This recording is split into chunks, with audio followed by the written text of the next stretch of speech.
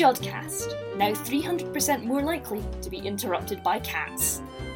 With Ian Morison, Haritina Mogosanu, Samuel Leske, Fiona Porter, Tian Besidenhout, Emma Alexander, George Bendo, and Michael Wright. The Jodcast, August 2020 edition. Hello, and welcome to the Jodcast. I'm Fiona, and joining me in their own separate homes are Tian and Emma. Hi. Hello. So obviously it's been a little while since we last put an episode out. We are still not allowed into the department, which means we still can't get to our studio.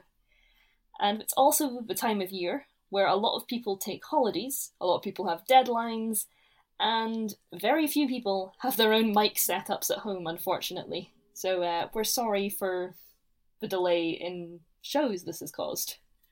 Yeah, I mean, hopefully you won't notice too much of a difference once we get going. I know I've staged myself an elaborate fort of blankets and pillows to hopefully aid in audio quality, and the cats are very much in another part of the house, so hopefully it will not quite be 300% more cats, but you never know. They're crafty little beings. I mean, I had the option of trying to shut mine out or trying to shut mine in, and I decided, for now, she seems happy to stay here and be quiet, but if there are any mysterious noises from my end, I'm going to blame them all on the cat. Yeah, no, I'm tucked away in a bunker deep underground, so hopefully neither cats or noise can interrupt our recording. Well, fingers crossed. But yes, it's likely that it won't be quite as smooth as our normal recordings, but we will do our best. That we will. Okay. In the show this time, Michael Wright interviews Rosita Kokotanekova about her work on Jupiter family comets, and Ian Morison, Haritina Mogosanu, and Samuel Leske take a look at what's happening in the August night sky. But first, before all that, here's George Bendo with this month's news. This month in the news, the recovery from the COVID-19 epidemic and the delay of the James Webb Space Telescope. Back in March and April, when various governments around the world imposed lockdowns related to the COVID-19 pandemic, the astronomical community overall was notably affected. Quite a few observatories were forced to close, but not all. Observatories at locations such as Kitt Peak in Arizona, Mauna Kea in Hawaii, La Palma in the Canary Islands, and La Silla and Paranal in Chile all shut down. However, some telescopes that operate remotely, including some ground-based telescopes like Pan-STARRS in Hawaii, and many observatories in space, including the Hubble Space Telescope, continue to operate. Additionally, the South Pole Telescope, where the telescope operators had been physically isolated from the rest of the world since the 15th of February, were able to continue to observe. In addition to this, many other astronomy-related meetings and other events were affected as well.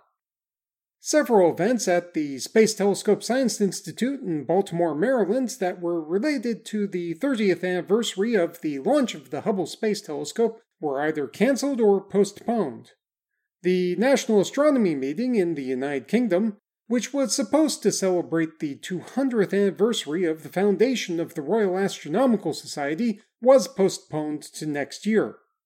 Other events and meetings have been going ahead, mostly in the virtual format, as was the case for both the 236th meeting of the American Astronomical Society and the European Astronomical Society annual meeting for 2020, also known as EWAS 2020. Various astronomical observatories around the world that shut down earlier this year are slowly restarting observations. For example, some of the observatories on Mauna Kea, including Keck Observatory, resumed operations back in May. Nonetheless, many other observatories at other sites, including the Laser Interferometer Gravitational Wave Observatory, or LIGO in the United States, and the Atacama Large Millimeter/Submillimeter Array, or ALMA in Chile, are still shut down. The shutdown even affected the staff and students in Manchester who work at Jarjo Bank Observatory. Both the Lovell Telescope and the Merlin were shut down on the 17th of March, and except for a skeleton crew who remained on site for safety reasons, everyone was required to work from home. Starting at the beginning of June, the individual radio antennae were reactivated, and the Merlin array is now operational. Having said that, access to Georgia Bank Observatory or other University of Manchester facilities is still limited, and many people are still working from home. The various coronavirus lockdowns have not only affected the operations of astronomical observatories and other research activities, but have also affected the construction of new observatories, with the Vera Rubin Observatory being one of the most notable examples of this.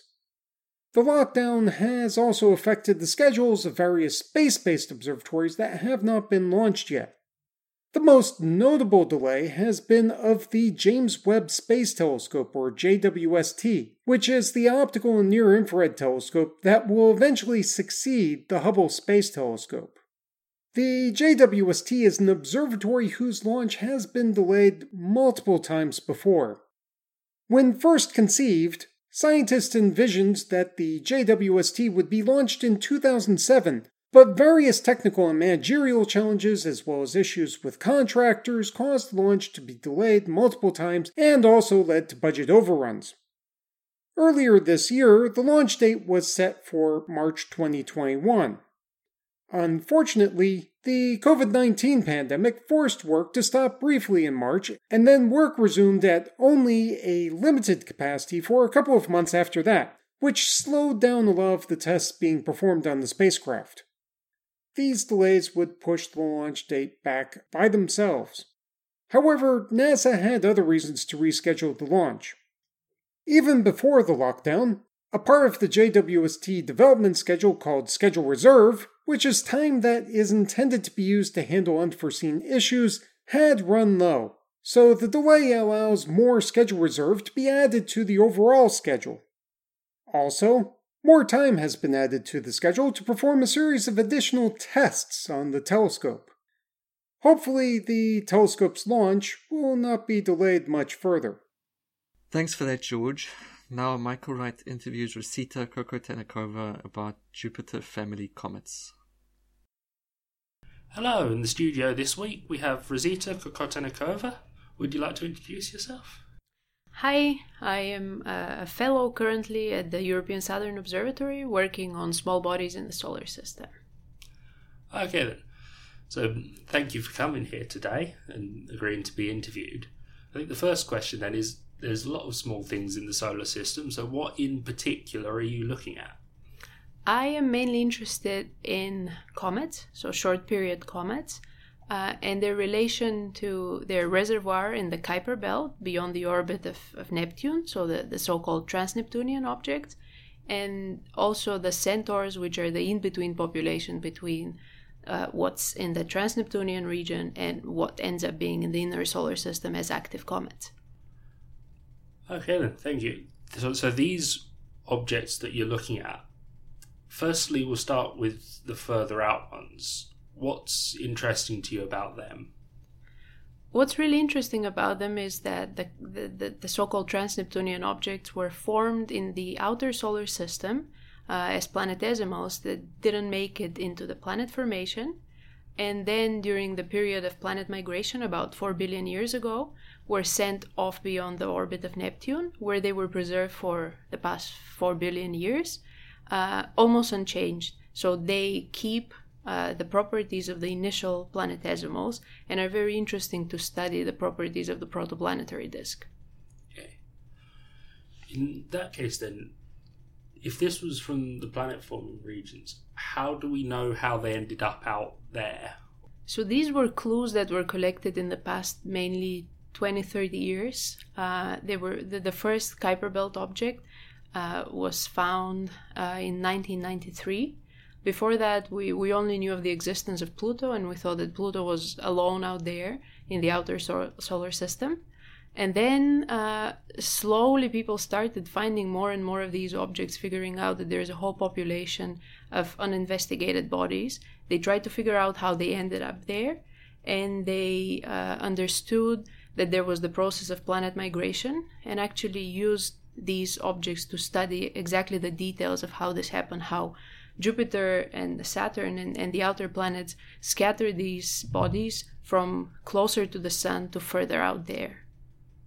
Okay then, and once they're out there, you said they were unchanged for a very long time. So how come they're now so unchanged from what they were before? Well, they're very far away from the sun, so their ices are protected from sublimation out there. They're exposed to cosmic rays that change the surface layers of the bodies, but mainly they're not. The interiors remain unchanged. Also, the collision rates out there are very small, so the bodies almost never get destroyed by collisions. They don't get further craters, and that's why we think that they're very pristine. Okay, and have we been able to check that then? Say, have a look at them and see that there are very few craters? Yeah, we actually have an answer to this as of 2019. In January last year, we had New Horizons. That was a NASA spacecraft that first visited the Pluto system. It continued further in the Kuiper Belt and investigated an object called 2014 MU69. And we have direct images of the surface of this body, and we actually see that it has very few craters. Okay, and so that's wonderful. That's something we actually know now then. In that case, I'll move on to the next thing then. So in longer form, why are you studying these objects? What's interesting about them? What's really interesting about them is that, as I said earlier, they can reveal the properties of the first planetesimals in the solar system. And that is in terms of composition, also density, what they consist of, how the material is structured. So this is very interesting, and it helps constrain planet formation. It helps us connect the formation of the solar system to other systems where planets are being formed currently, so we can make comparisons. If we get the composition of these objects or comets, we compare them to other planetary systems. So that's why they're very interesting to study. Also, the dynamics, so where they ended up after the period of planet migration, is very interesting, because that can constrain how where exactly the giant planets formed, how many of these bodies were out there, how many were ejected from the solar system, and how many ended up there, and in what exactly orbits. Okay, and are there any bits of that in particular that you're working on? So what I'm working on in terms of the very outer population, so the Kuiper Belt objects, is constraining their rotational light curves by looking at their photometry, so how the brightness of these objects changes when they rotate around their axis, and also their surface properties, so their albedos, which is the reflectance, what percentage of the light they reflect, and also their phase function, so how their brightness changes with the increase of the angle between the observer, the sun, and the object. And these things can reveal details about the microscopic properties of the surfaces of these objects. So, in particular, then, what microscopic properties are we looking at? So there are studies of how materials from meteorites, for example, that were taken here on Earth and were lit with light with different angles, so that we have information how similar material to that material responds to light, so what we see with changing phase angle. So we try to compare what we observe remotely from the Kuiper belts to the materials that we have here on Earth available to study in the lab, and that's how we can compare and try to study the photometric properties and derive real microscopic properties, so in terms of size of the individual dust particles on the surface, their porosity, how close they are to one another, and how much voids there are in between them, and so on. And this then links back to the early planetesimals in the solar system. We expect them to be very similar. In a way, yes. Also, we should keep in mind that some of these objects did collide in the past, so it could be a result of that. So it helps us constrain what we see now. So we try to characterize the bodies that we see now, and yes, we try to connect them to what was there in the past. That's an interesting idea. So you said you're a fellow with the European Southern Observatory. So could you sort of talk a bit about what that is and why it's useful for your work? So the European Southern Observatory is the biggest and most productive observatory, as we say, in terms of published papers in the world. We have a few sites in Chile, in the Atacama Desert, where we have optical and radio telescopes. And being a research fellow at ESO, you're allowed to do your own independent research project for 3 years. And on top of that, you get to do 25% of your time on functional work for ESO. And that is particularly useful for someone who's at the start of their career, because you get exposed to the life in the observatories. You get expertise on different instruments, depending on what duties you choose. You can learn many different things that are very useful after that. And in my case, I'm a support astronomer for UT3, which is one of the VLT telescopes, and I get to learn how the telescope is operated, what our science programs are, and how the instruments function. Okay, so that's quite different then to a lot of research which is sort of entirely focused on the thing you're working on. You actually get to do a few different projects around it.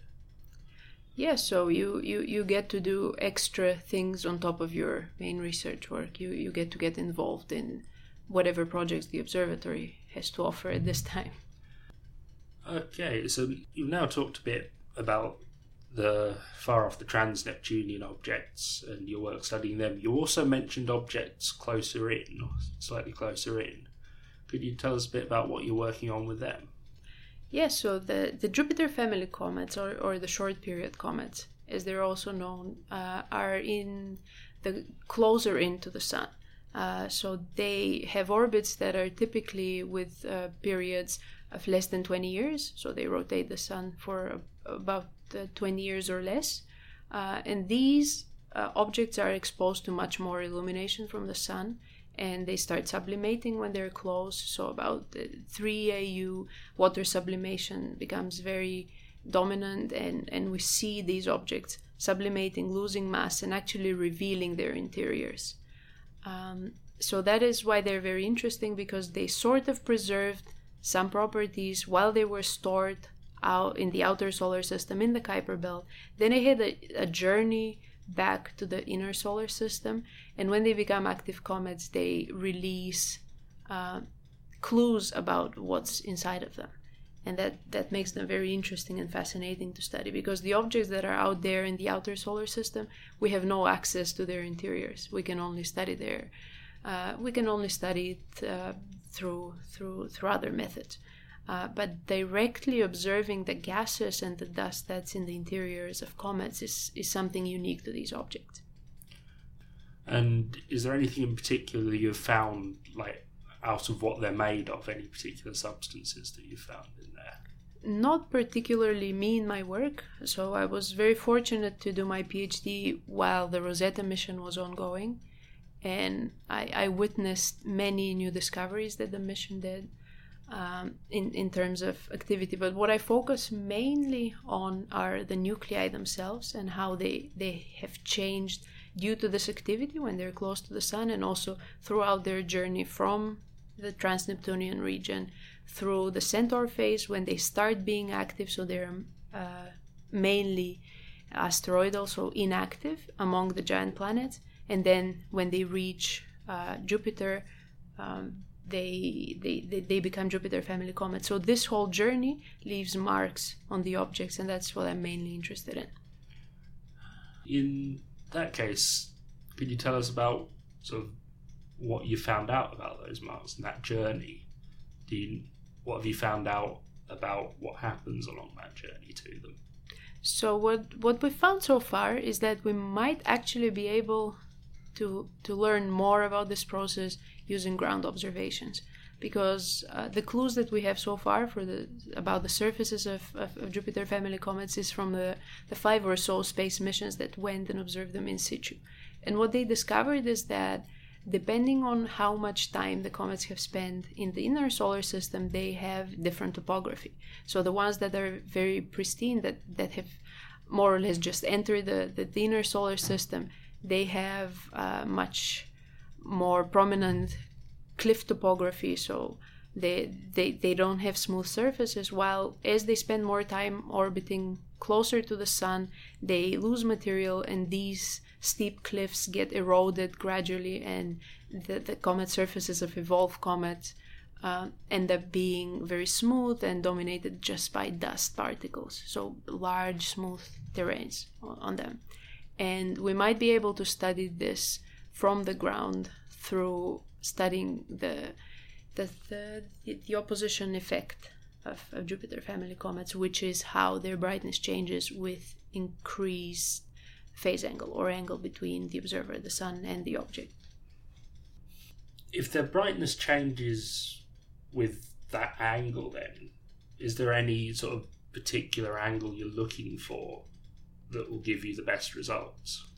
Yes, so indeed the best results would come when you observe at very small phase angles, so the so-called opposition, when the phase angle is very, very small. So when you go close to phase angle of 0, you start actually understanding more about the microscopic properties, which is when you can do the modeling, because what happens is the smaller the angle gets, the brighter the object is.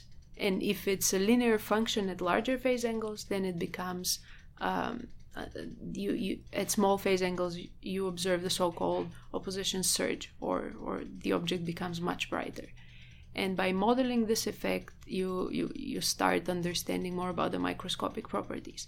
And what I'm particularly interested in is actually the linear regime at moderate phase angles, so let's say between 5 and 20 degrees, which is observable for comets. So the range that you can observe is determined by the distance between you and the object.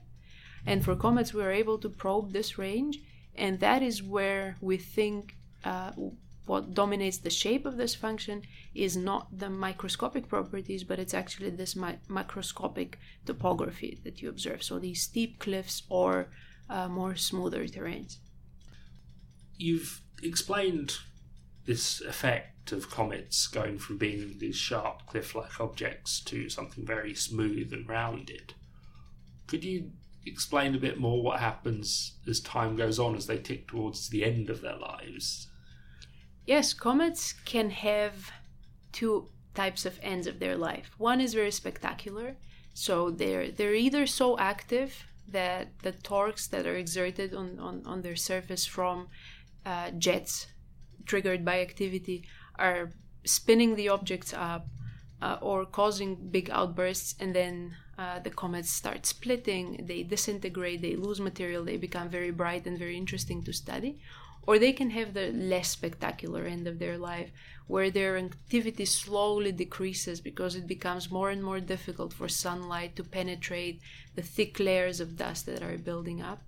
And we think they could act as blankets that slowly quench the activity of the comets, and they convert into so-called dormant or dead objects. And we have evidence that such objects can be found closer to Earth, and it's fascinating to think that they were once active comets, and now they just are hiding around in the asteroid population in the near Earth space, and we don't see any activity anymore. Okay, so could we still tell them apart from other asteroids? We are working on ways of trying to find out. One way that we are thinking about is using their surface, so this opposition effect behavior. It could be different for asteroids and comets. Also, people have tried distinguishing them using spectra or colors of their surfaces, because if they come from different populations, they should look slightly different. But we need much more evidence to look for that. And it's an interesting question because it makes a difference for Earth defense. because it's one thing to try to defend the planet from a comet and another thing to try to deal with an asteroid. Okay, so you might have to work it out in a different way. It's an important question to study. Also, in the very far future, it would be important for asteroid mining, where you would be interested in objects that are rich in water. And that's why it's important to know which objects have ices and which ones are purely asteroidal and don't have any water in them. Oh, that's clever, because the comet ones would have inside the water. That's really cool. Okay then. And I think, ending on a rather hopeful note for humanity of mining asteroids and finding water, I think that's a good place to end. So thank you very much, Rosita, for coming and having an interview with us. Thank you for having me. Lovely. Back to the studio. Thanks for that, Mike. Now we come to the part of the show where we fit in all those other bits that we can't fit in anywhere else, the odds and ends. So who wants to start us off this time?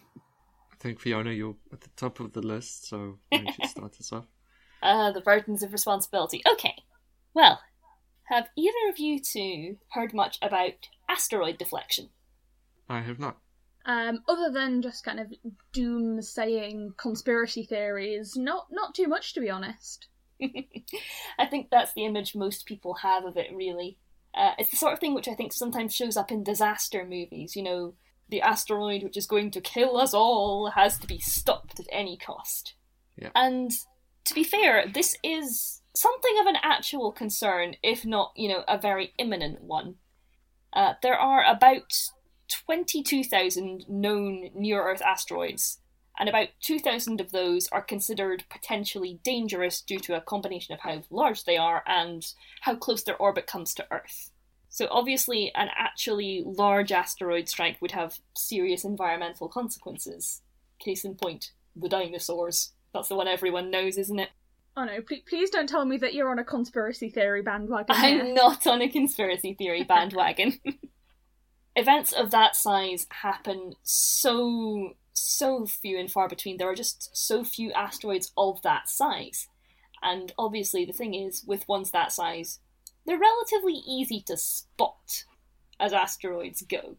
So there is a system to track potentially dangerous asteroids, which mostly just observes where they are, what their orbits are going to be like, and so on. So we can watch them, we can be warned if something potentially dangerous did happen to come our way, but at the moment there's not much we could actually do about it. It's just sort of a case where we go, oh dear, so this is happening. That would really be the icing on the top of the 2020 cake, wouldn't it? Oh, I could see It really would be. I could see it now, the headlines, and it would just be another event that passes in a week's time. It's just like, oh, so this is how we're doomed this time. Oh well, I guess that's life. But, so obviously, we'd like to be able to do something about this. So the idea with asteroid deflection is that if there is a dangerous asteroid incoming, we crash something into it to knock it sufficiently off course that the Earth is unharmed. So think of it as, I suppose, just a really, really big game of outer space snooker, or something like that. I prefer billiards. Well, fair enough. I feel like that's something out of Hitchhiker's Guide to the Galaxy. It absolutely is, I'm sure. The Vogons decide that poetry isn't their thing anymore and just decide to do planetary snooker. Why not? So the concern about this is that, we don't want to make the situation worse. We don't want to take an asteroid which is in a potentially close call, dangerous orbit and knock it into a definitely going to hit us orbit. That would, that would be what we in the astronomical community call bad. It would be bad. I mean, that's just your stereotypical plot escalation of a disaster film, right? It really is. The genius protagonist of the film is warning, no, these are the wrong numbers, but all of the other mainstream scientists are like, no, we know what we're doing, and then our hero manages to swoop in and save the day at the last minute, and the asteroid doesn't hit the Earth. It does seem like a little bit of a warning for the consequences of hubris. But so because of this, before it actually has to be tested in an actual emergency situation, NASA have decided they want to test it in a much more controlled and safe way. So they're planning a test of an asteroid deflection craft. It's called DART, the Double Asteroid Redirection Test, in 2022. And the plan is to crash it into a small asteroid orbiting another small asteroid. So I guess that's where the double asteroid comes from in the name. Precisely. It's one of those very creative astronomy names. We're so good at naming things, aren't we? And acronyms, we really kill the acronym game. Actually, speaking of names, these asteroids have names. Oh. So originally only the larger one had a name. It was called Didymos, which means twin in Greek because of the smaller one orbiting it. And the smaller one didn't have a name of its own, so it was known generally as either Didymos B or, and I love this one, Didymoon. Oh, That's great. That's lovely. That's really cute. But since it's become an actual target to crash things into, it now has its own name. It's called Dimorphos. So that means two forms, because it's going to be the first object which humanity has altered the natural orbit of, which I think is pretty cool. So Didymos is about 780 metres across, Dimorphos is about 160 metres across, which in terms of asteroids, it's not tiny, it's not especially impressive. And Dimorphos is orbiting at a radius of about 1.2 kilometres, and it currently takes about 12 hours to complete an orbit. It's actually already passed closest approach with Earth. It was 7.2 million kilometres away in 2003, which again in space terms is actually not that far. And the next closest approach will actually be in 2123, when it'll be 5.9 million kilometres away. So again, we're not talking actually significantly dangerous here. It's close enough that we can get a good look at what's going on. It's not so close that we are immediately going to go, oh no, it's going to kill us. You know there's going to be newspaper articles to that effect anyway. There always is. Because of this, I've actually found some comparisons. So I went and had a look up at how large the asteroid that killed the dinosaurs was. The estimates on it are very broad. They think it was anything between 11 kilometres and 81 kilometres across. I mean, that's order of magnitude, right? You know, that's good enough in astronomy most of the time. In astronomy, yeah, in astronomy, that's small potatoes. I also had a look at the one in Russia, which produced a lot of spectacular dashcam videos a couple of years ago. I believe that was Chelyabinsk. Oh, I remember that one. So that was 20 metres across, and what actually caused the damage wasn't the impact of the asteroid, or the meteor in that case, it was the airburst. So when we're talking about Didymos and Dimorphos, we're not talking planet killers, but they pack a decent punch. But the impacts of that sort of scale would happen roughly every 16,000 years for Dimorphos and 190,000 years for Didymos. So again, this is not something we're expecting to happen anytime soon. I'd also like to talk a little bit about why we're going for this system, because it initially might seem that doing this with two asteroids is really just overcomplicating it. You've got to worry about each of their individual orbital dynamics. But that's actually why this system is being picked, because if it's just an asteroid out there in the asteroid belt, it's not the easiest to tell exactly what changes occurred and what's happened because of the surrounding asteroids and so on. It's a bit trickier to pin down the dynamics. But in this particular case, because Dimorphos is orbiting Didymos, we'll be able to track the changes in the orbit quite easily. It's going to be a lot easier to tell exactly what's going on. So the planned alteration is actually quite slight. What they're hoping to do by crashing DART into it is changing its orbital velocity by about 0.5 millimetre per second. Which doesn't sound like a lot, does it? But then, yeah, and especially when, as you mentioned before, you know, space scale is just on a completely different level to kind of numbers that the human mind, I think, can sometimes comprehend. So you've got, you know, these millions and millions of kilometres when talking about how close they're going to be, and then we're talking about changing things by, like, 1 millimetre or something. It doesn't seem like very much at all. Well, that's part of the point, really. We only want to change a little bit, so we can just test our control in part, but also make sure that we don't end up crashing them into each other, because that would just cause more mess. So what this should actually do to the orbit is make it about 200 seconds shorter. which again, proportional to 12 hours, isn't a huge amount, but it is definitely observable from Earth. So it's something we will be able to have a look at once we've done it, see if it's behaving how we expected it to, and just readjust our expectations for what's going to happen if we try and do this with something a bit bigger in the future.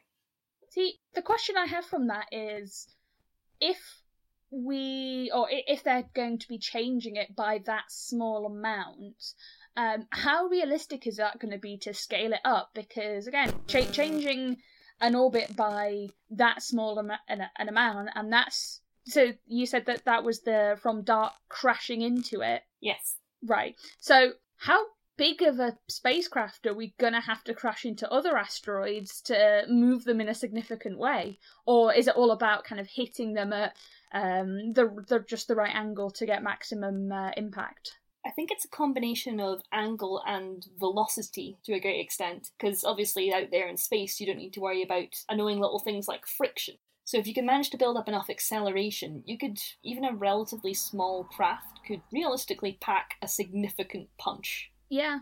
One of the things that I found while I was researching this is that they estimated the size of the crater it's going to leave on Dimorphos.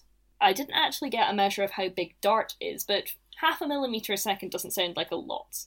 But this is an asteroid about 160 meters across, and it's going to leave about a 20-meter crater, they think. Jeez, that's a lot. That's pretty big. It's pretty big. Mm-hmm. I assume that a lot of what's going into this is just very much play it safe. We want to make sure this is going to behave the way we thought it would before we start messing around with that too much. Because the thing about the asteroid belt is obviously big multi-body system. Yeah. I think one of the main ideas is that the further back that you can impact the trajectories, the smaller deviation that you need to put it off course from the Earth. So you really only need a very small nudge in either direction for it to miss the Earth, thankfully. Exactly. And I mean, we've previously detected asteroids with a couple of hours of notice which were in the 2 to 5 meter range. So if we've got a couple of hours warning on something that small, if it's something as big as Dimorphos, never mind Didymos, we'd see that coming a long way out. We'd have the warning, we could actually take a bit of time to make sure we know what we're doing, as long as we get things like this test done first, so we can make sure they behave exactly how we think they are. Yeah, it seems like that's sort of the main thing is that it's testing is that ability to detect the thing from far away and then impact its trajectory in a predictable way, more than necessarily having a huge impact on it. Exactly. Which I think on the whole is probably the best move, isn't it? Yeah. We don't want to create a disaster movie. Again, 2020, I can see it happening. Yeah, I think we've had enough for now. We have definitely had enough. Mm-hmm. Although, speaking of actually pretty cool events in 2020, passed on to you, Emma. Sure, I mean, in the past, comets have been considered naysayers of doom, right? Or just, some other prophetic kind of event. I think we would have to rescind our credentials as an astronomy podcast if we didn't mention the big astronomy event of recent times, and I am talking, of course, of Comet Neowise, or to give it its full official designation, C/2020 F3, and then in brackets Neowise. It rolls off the tongue, doesn't it? Oh yeah. It's really a snappy title, isn't it? So just to explain the comet's name, if anyone is curious. So the F3 comes from the fact that it was the third comet discovered in the second half of March 2020. So each month we'll get kind of A, B, C, D, E, F to split it up throughout the year, and Neowise comes from the fact that it was discovered during the Neowise mission of the Wide Field Infrared Survey Explorer, or WISE, space telescope.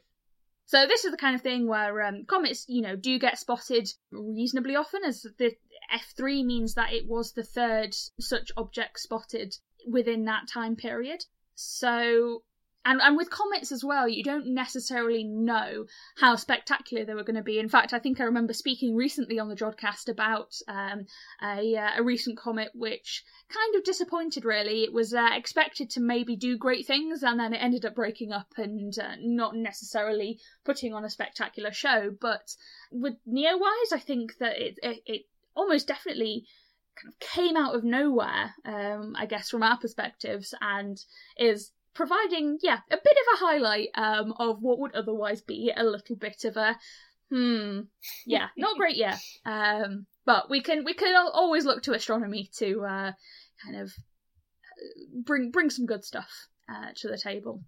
So, I mean, I'm sure everyone has heard many, many things about Neowise at this point. You will have had to have been living under a rock, I think, to not have heard of this comet, and I would suspect that listeners of the Jodcast will definitely have heard of this comet before. So, I don't think much introduction is required here. I even had, people that I've not spoken to necessarily in years, message me and be like, "Oh, Emma, this comet, how do I see it? What's going on with it? I saw it in the news." And I think for me, that's the beauty of Comet Neowise, is that it's really captured the imaginations of, people beyond the astronomy community. Obviously, the astronomy community has been getting very, very excited about it.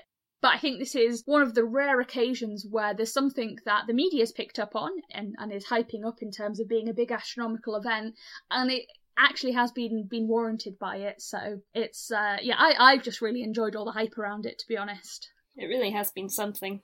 Just for a while, everywhere you look, there were just these beautiful, spectacular photos of it. Yeah. Gosh, yeah. I mean, so did the two of you manage to see it from? Well, I was going to say from lovely light polluted Manchester. Tragically not. I did try, but unfortunately where I live, the skyline in the right direction was just so surrounded by skyscrapers, there just wasn't any space on top of the light pollution. Yeah, I tried as well, but just too much light pollution where I am, which is a bit disappointing, but I think I'm quite lucky in the fact that I've got quite a good northern view, because actually that was another thing about the comet, right, was that it was in the northern sky, and for me, that's I mean, most of the interesting things astronomically, in my opinion, are towards the southern sky.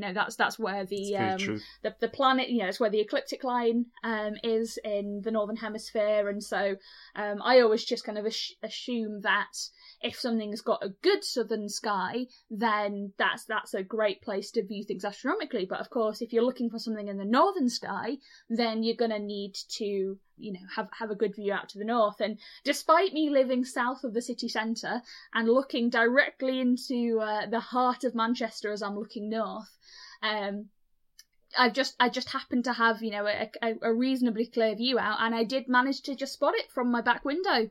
And honestly, so this is the first time that I've seen a comet. This is the brightest comet in the northern hemisphere since Hale-Bopp in 1997, which I was a bit too young, I think, to appreciate at the time. Likewise. So I think I remember looking out for Pan-STARRS when that came by, however many years ago now. I can't remember exactly what year it was, but never managed to see it. And so this is really kind of almost like a once in a lifetime thing, right? If you are too young to remember Hale-Bopp or even Halley's Comet in the 80s, or you just didn't manage to see those at the time, I think if you're in the northern hemisphere, this was the first chance to be able to see a comet with your own eyes, because comets do come by reasonably often, and people with telescopes will take photos of them, and they look like very nice fuzzy blobs, quite often a nice green colour to them.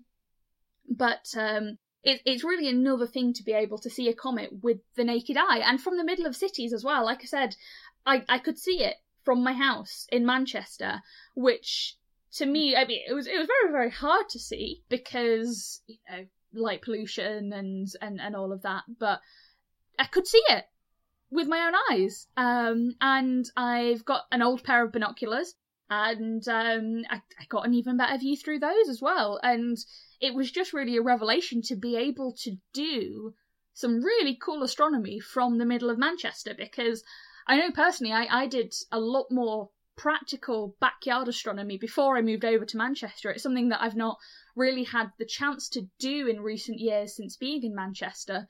I say in recent years, I've been in Manchester a while. 7 years, I think, I've been kind of without a good, clear, dark sky to do practical astronomy. And so it's something that I know I've personally really missed, and I'm sure that's something that listeners might be able to relate to if you do live in a city, how rare it is to be able to go out somewhere dark in order to see some good astronomical sights. And just the fact that I could see this comet from my back window, and my friends and neighbours and people who otherwise, they've not necessarily got an interest in astronomy, but kind of being able to engage them and being like, look, there is a comet, you can see it out of our back window. I got my neighbours to look out of their windows, and everyone was like, yeah, this is really, really cool. And for me, it was less about the spectacularness of the comet. I mean, it's a very spectacular comet, and there are some amazing images online of it, and if you've not seen them already, then you should definitely have a look at Anthony Holloway's images of Neowise over the Lovell Telescope and Jodrell Bank. I think they are beautiful images. I did manage to get a couple of snaps myself, but they were never going to be as good as some of the really professional photographs that have been taken, and there are so many spectacular images that you can only really obtain through long exposures and stacking and other image processing techniques, which are a little bit beyond maybe the average backyard astronomer. I mean, it's way beyond me. I'm definitely a point and snap. I mean, my signature style of astrophotography is phone camera up to the eyepiece of a telescope, which it can actually get pretty decent results. Yeah, I mean, if it works, right?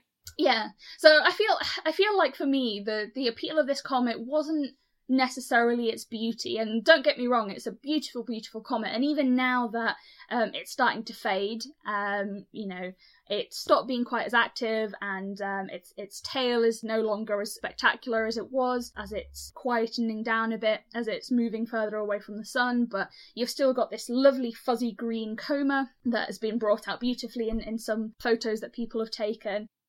I think for me personally, it's less about that sheer beauty of it, and just the fact that it was almost a communal experience. For a while, everyone was talking about it, and everyone had some opportunity to see it. And obviously, I was very lucky because it happened to be that the night that I was looking out for it, it was clear and the weather conditions were fine. I know after the first 2 nights of seeing it, I think we had like at least a week straight of cloudy weather here in Manchester. So as ever, it is always dependent on the weather. Again, Taylor's oldest time in astronomy.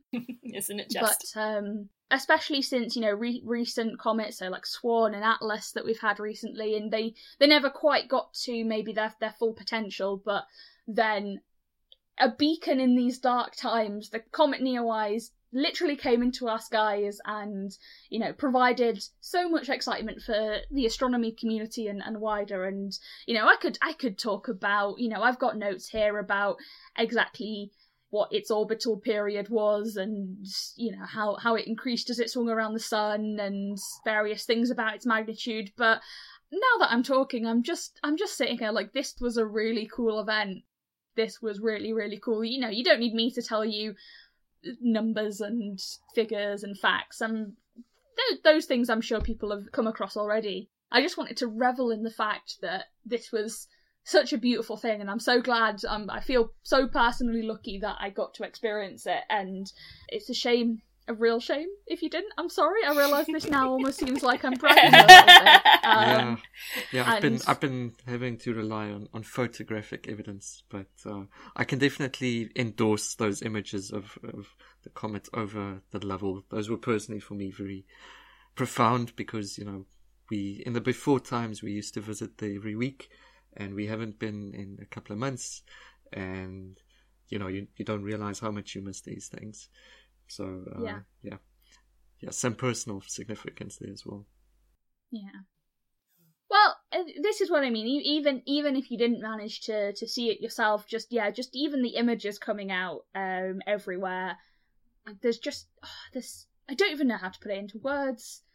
but I've just really enjoyed the kind of spirit of comet community over the past month or so. It's been really nice. It has. Welcome distraction as well. Very much so. Exactly.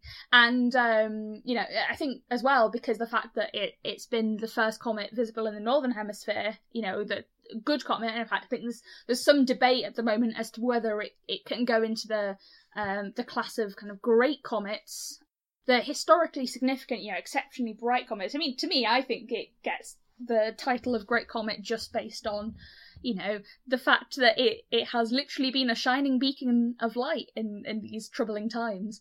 Yeah. I mean, it's great in our hearts anyway. It's absolutely great in our hearts. Exactly. So, and it did even manage to sneak into Southern Hemisphere skies as well. So, it's not like it's been an exclusive thing for us Northern Hemisphere people as well. The whole world, in some way, has had some opportunity to view this, and it's been amazing. I've loved it. That's probably a good point for me to end on, I think. What was your odd and end, Jan? So, from one spectacular event to another somewhat different one, earlier this month, a new paper presented the first observations of a particular Type 1a supernova. Now, for a bit of background, 1As are a subclass of supernova that are quite different from the other ones in that it's not created by the collapse of the core of an aging star, but rather by a process called thermal runaway. And that happens in a binary system in which at least one object is a white dwarf. And if that white dwarf accretes matter from its companion or it collides with the companion, then it can heat up to a temperature that reignites carbon fusion in the star, and that starts this runaway nuclear reaction of carbon being burned faster and faster and faster until you have that extremely violent explosion of the supernova. That's the basic idea, but there are a number of open questions, especially concerning the nature of that companion star. People have made all sorts of predictions about what you would expect to see, assuming different types of a companion object. And one of those predictions is that if the companion is a regular active star, so not a white dwarf or a neutron star or something like that, then you would expect to see perhaps a flash of UV radiation alongside the usual optical explosion event. So people have been looking for these ultraviolet flashes for over a decade now. And over the thousands of supernovae that have been observed since, the first one that was accompanied by a UV burst was detected back in 2015, and then at the end of last year there was a second one which was detected by the Zwicky Transient Facility in California. So, of course, immediately there was some follow-up monitoring of the source in the optical, ultraviolet and X-ray regimes, which is what this paper is reporting on. And as you would expect, following the initial flash, the brightness of the supernova fell precipitously over the next few days, but then very strangely, at around day 4, there was a sun reversal, and it grew brighter in both optical and UV light, reaching a peak at around day 17, and then it trailed off again. And so considering that supernovae should just grow fainter as they grow colder and grow older, this is pretty unexpected and very revealing, because it indicates that something in that system is incredibly hot, and you'd need something 3 or 4 times as hot as the sun to explain that. So this makes a very promising prospect for constraining models and better understanding what goes on in these kinds of supernova systems. So this paper looks into a couple of ideas that might explain the presence of that UV radiation and the strange bump of brightness, all of which are really interesting to me. For example, one model posits that the supernova ejecta might contain radioactive nickel-56 particles, and those could collide with the companion star and heat up the surface and produce thermal UV radiation. Another idea is that at some point helium would ignite thermonuclear reactions in the carbon within the star, so that the bump is a second explosion altogether. And then lastly, there's the suggestion that the ultraviolet radiation could be produced, assuming a double white dwarf system. So that's another possibility as well. And in the immediate future, these models will be further refined, and the predictions as to how the supernova remnant will evolve over time will serve to narrow down to a much clearer understanding of what's happening in these systems. This has all sorts of implications for different fields. For example, type 1 supernovae are the source of the majority of iron in the universe, and different models predict different amounts of iron to come out of the explosions. So constraining that figure is pretty important for example, element synthesis or planet formation studies. And then they're also used as standard candles for cosmological distance measurements, which go into calculations of universal expansion and dark energy and that kind of thing. So all that said, I guess I wanted to share this because I think it serves to show that science is still going on, it's still happening, and that despite everything, astronomers are still being baffled by new developments on a daily, as things should be. I know in my own subfield of transient astronomy, there have been some really exciting developments over the last couple of months, and I'm very happily as confused as ever about them. I think what I want to impart to our listeners is that optimistic outlook, which I know has been hard to come by lately, that there are still things to discover and things to find out. And hopefully the Jodcast can serve some purpose in bringing that optimism to people. That's so beautiful. That is.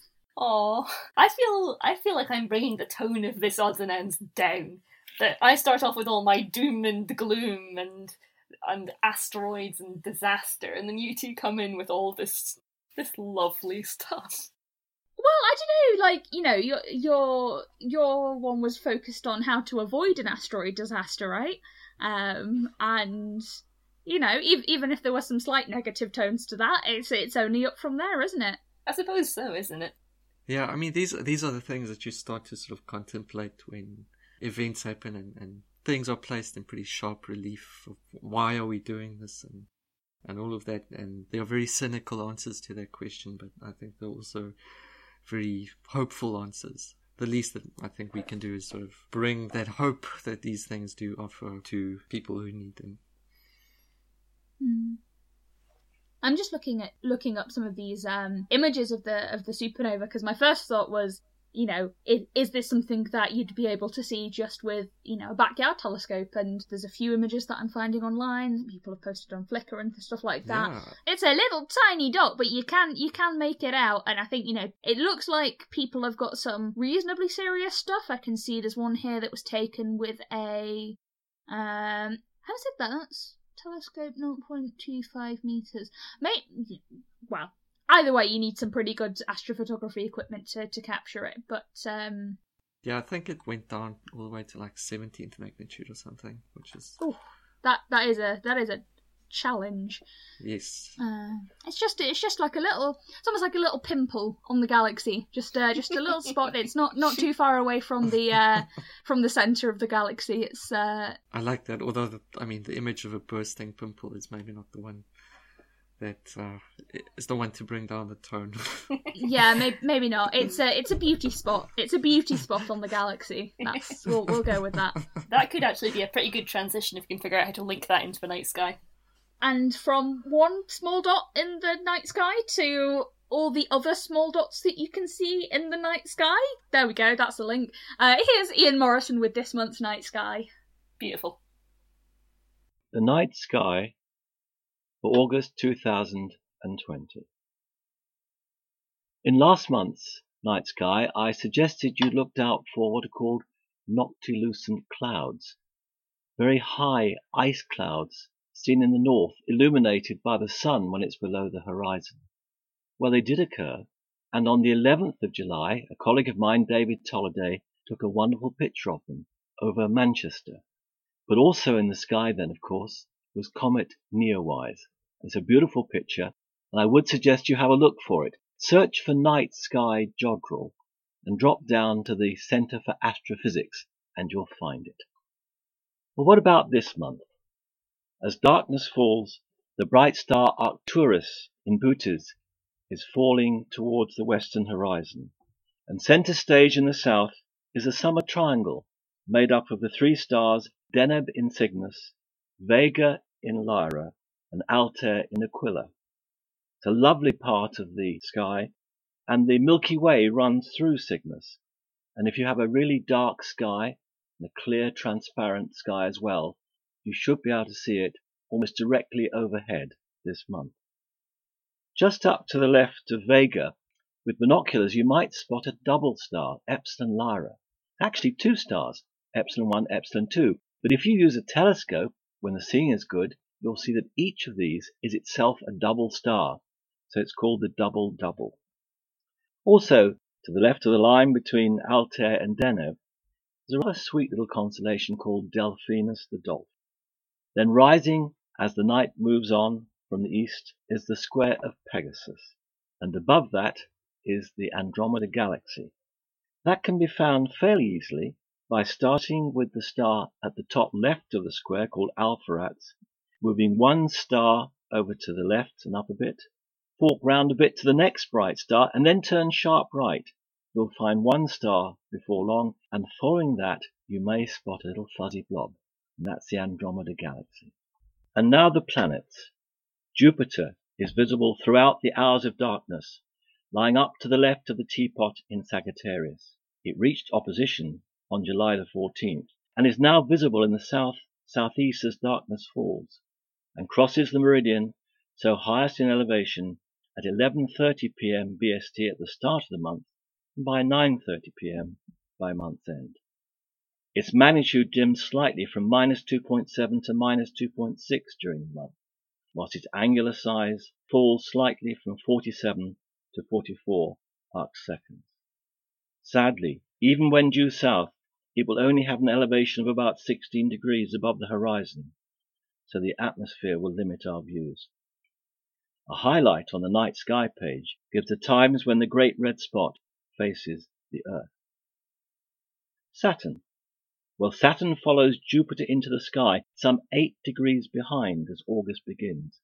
It reached opposition on the 20th of July, so again is visible throughout the hours of darkness, and, along with Jupiter, dominates the southern sky in the late evening. Its magnitude drops slightly during the month from plus 0.1 to plus 0.3, whilst its angular size decreases from 18.4 to 18 arcseconds. The ring spans some 42 arcseconds across, and at 22 degrees to the line of sight have opened up very slightly from some previous months. Saturn lies in Sagittarius, close to the border of Capricornus. Sadly again, its lower elevation when crossing the meridian will somewhat limit our views of this most beautiful planet. Now Mercury. Well, it's barely visible in the pre-dawn sky as August begins, with a magnitude of -0.9 and a 6.1 arcsecond disk. As it moves away from the Earth, it becomes less visible, and it passes behind the Sun on August the 17th. Now Mars, in Pisces, can be seen towards the southeast at the start of the month, rising 3 hours after sunset as August begins, and 2 hours by its end. Its magnitude will rise from -1.1 to -1.8 during the month, as its angular size increases from 14.6 to 18.7 arcseconds. It reaches an elevation of about 40 degrees as dawn approaches, so amateur telescopes will enable one to see features, such as Syrtis Major, on its surface, when the seeing conditions are good. And finally Venus. Well, Venus rises about 2 a.m. in the north-northeast throughout the month, but as the Sun rises later as the days pass, the interval between Venus rise and sunrise increases by about 20 minutes. It shines at magnitude -4.5 as August begins, dropping to -4.3 by month's end, whilst the angular size shrinks from 27 to 20 arcseconds. During the same time, however, its phase, which is the illuminated percentage of the disk, increases from 43 to 59%, which is why the fall in magnitude is not that great. Venus reaches greatest elongation west on August the 12th, some 46 degrees away from the Sun. Lying in Taurus as August begins, it passes into the upper left of Orion on the 5th of August, before moving into Gemini on the 13th, and ends the month lying about 9 degrees below Pollux, the head of one of the heavenly twins. And finally, the highlights of the month. Well, August is a great month to view Jupiter. As I've said earlier, it lies in Sagittarius, but sadly only reaches an elevation of 16 degrees when crosses the meridian. An interesting observation is that the Great Red Spot appears to be diminishing in size. At the beginning of the last century, it spanned about 40,000 kilometers across, but now only appears to be about 16,500 kilometers across. The shrinking rate appears to be accelerating, and observations indicate it's now reducing in size by about 580 miles per year. Will, I wonder, it eventually disappear? I give a list on the night sky page of the best late evening times when the Great Red Spot is facing the Earth. So now let's move on. August the 1st, late evening. If it's clear, you should see Jupiter towards the south above a waxing gibbous moon with Saturn over to its left.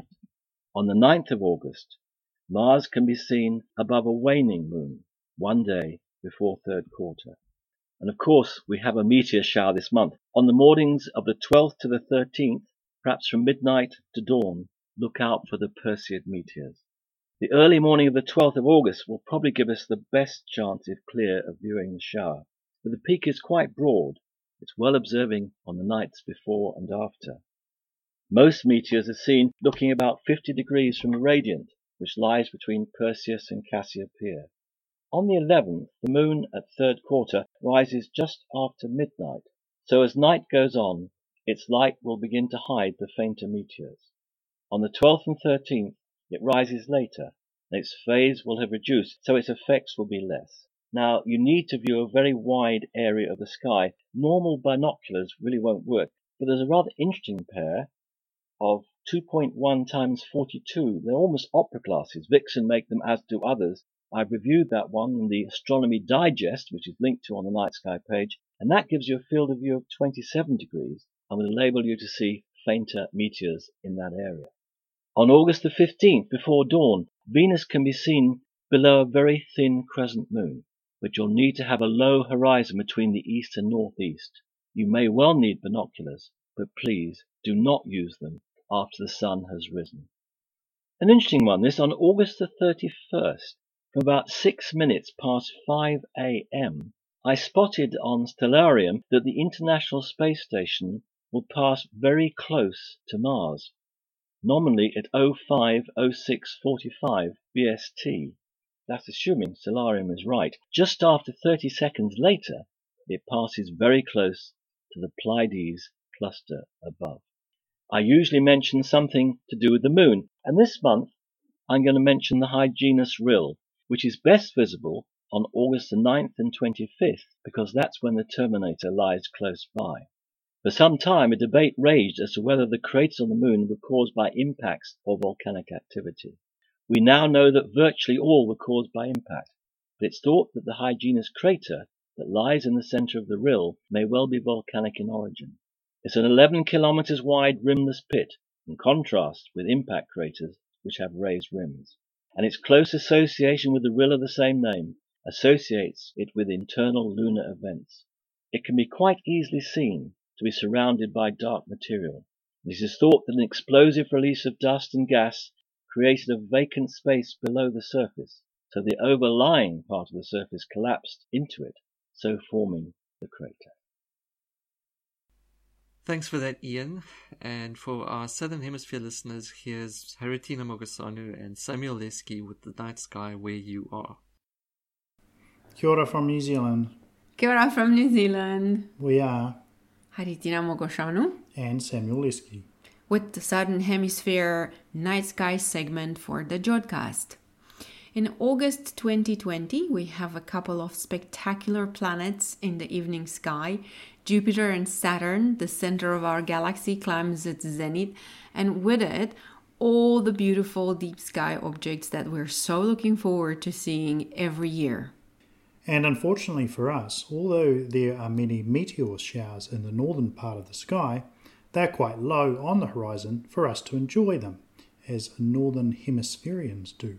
Probably this is one of the better features of the sky in the north. You can see a really good meteor shower when it occurs. Here's what's in the sky in August. First, the planets. With the launch of NASA's Perseverance, as well as the UAE's and China's Mars missions, All eyes are on Mars for the next few months. Our eyes will be on Mars as well, because from now until October, Mars is only going to get better and better in the night sky. At the start of the month, it rises at just after 11 p.m. in Pisces, 95 million kilometres away. At that distance, it's only a tiny 14.6 arc seconds in size, which is not much smaller than Saturn, less the rings, of course.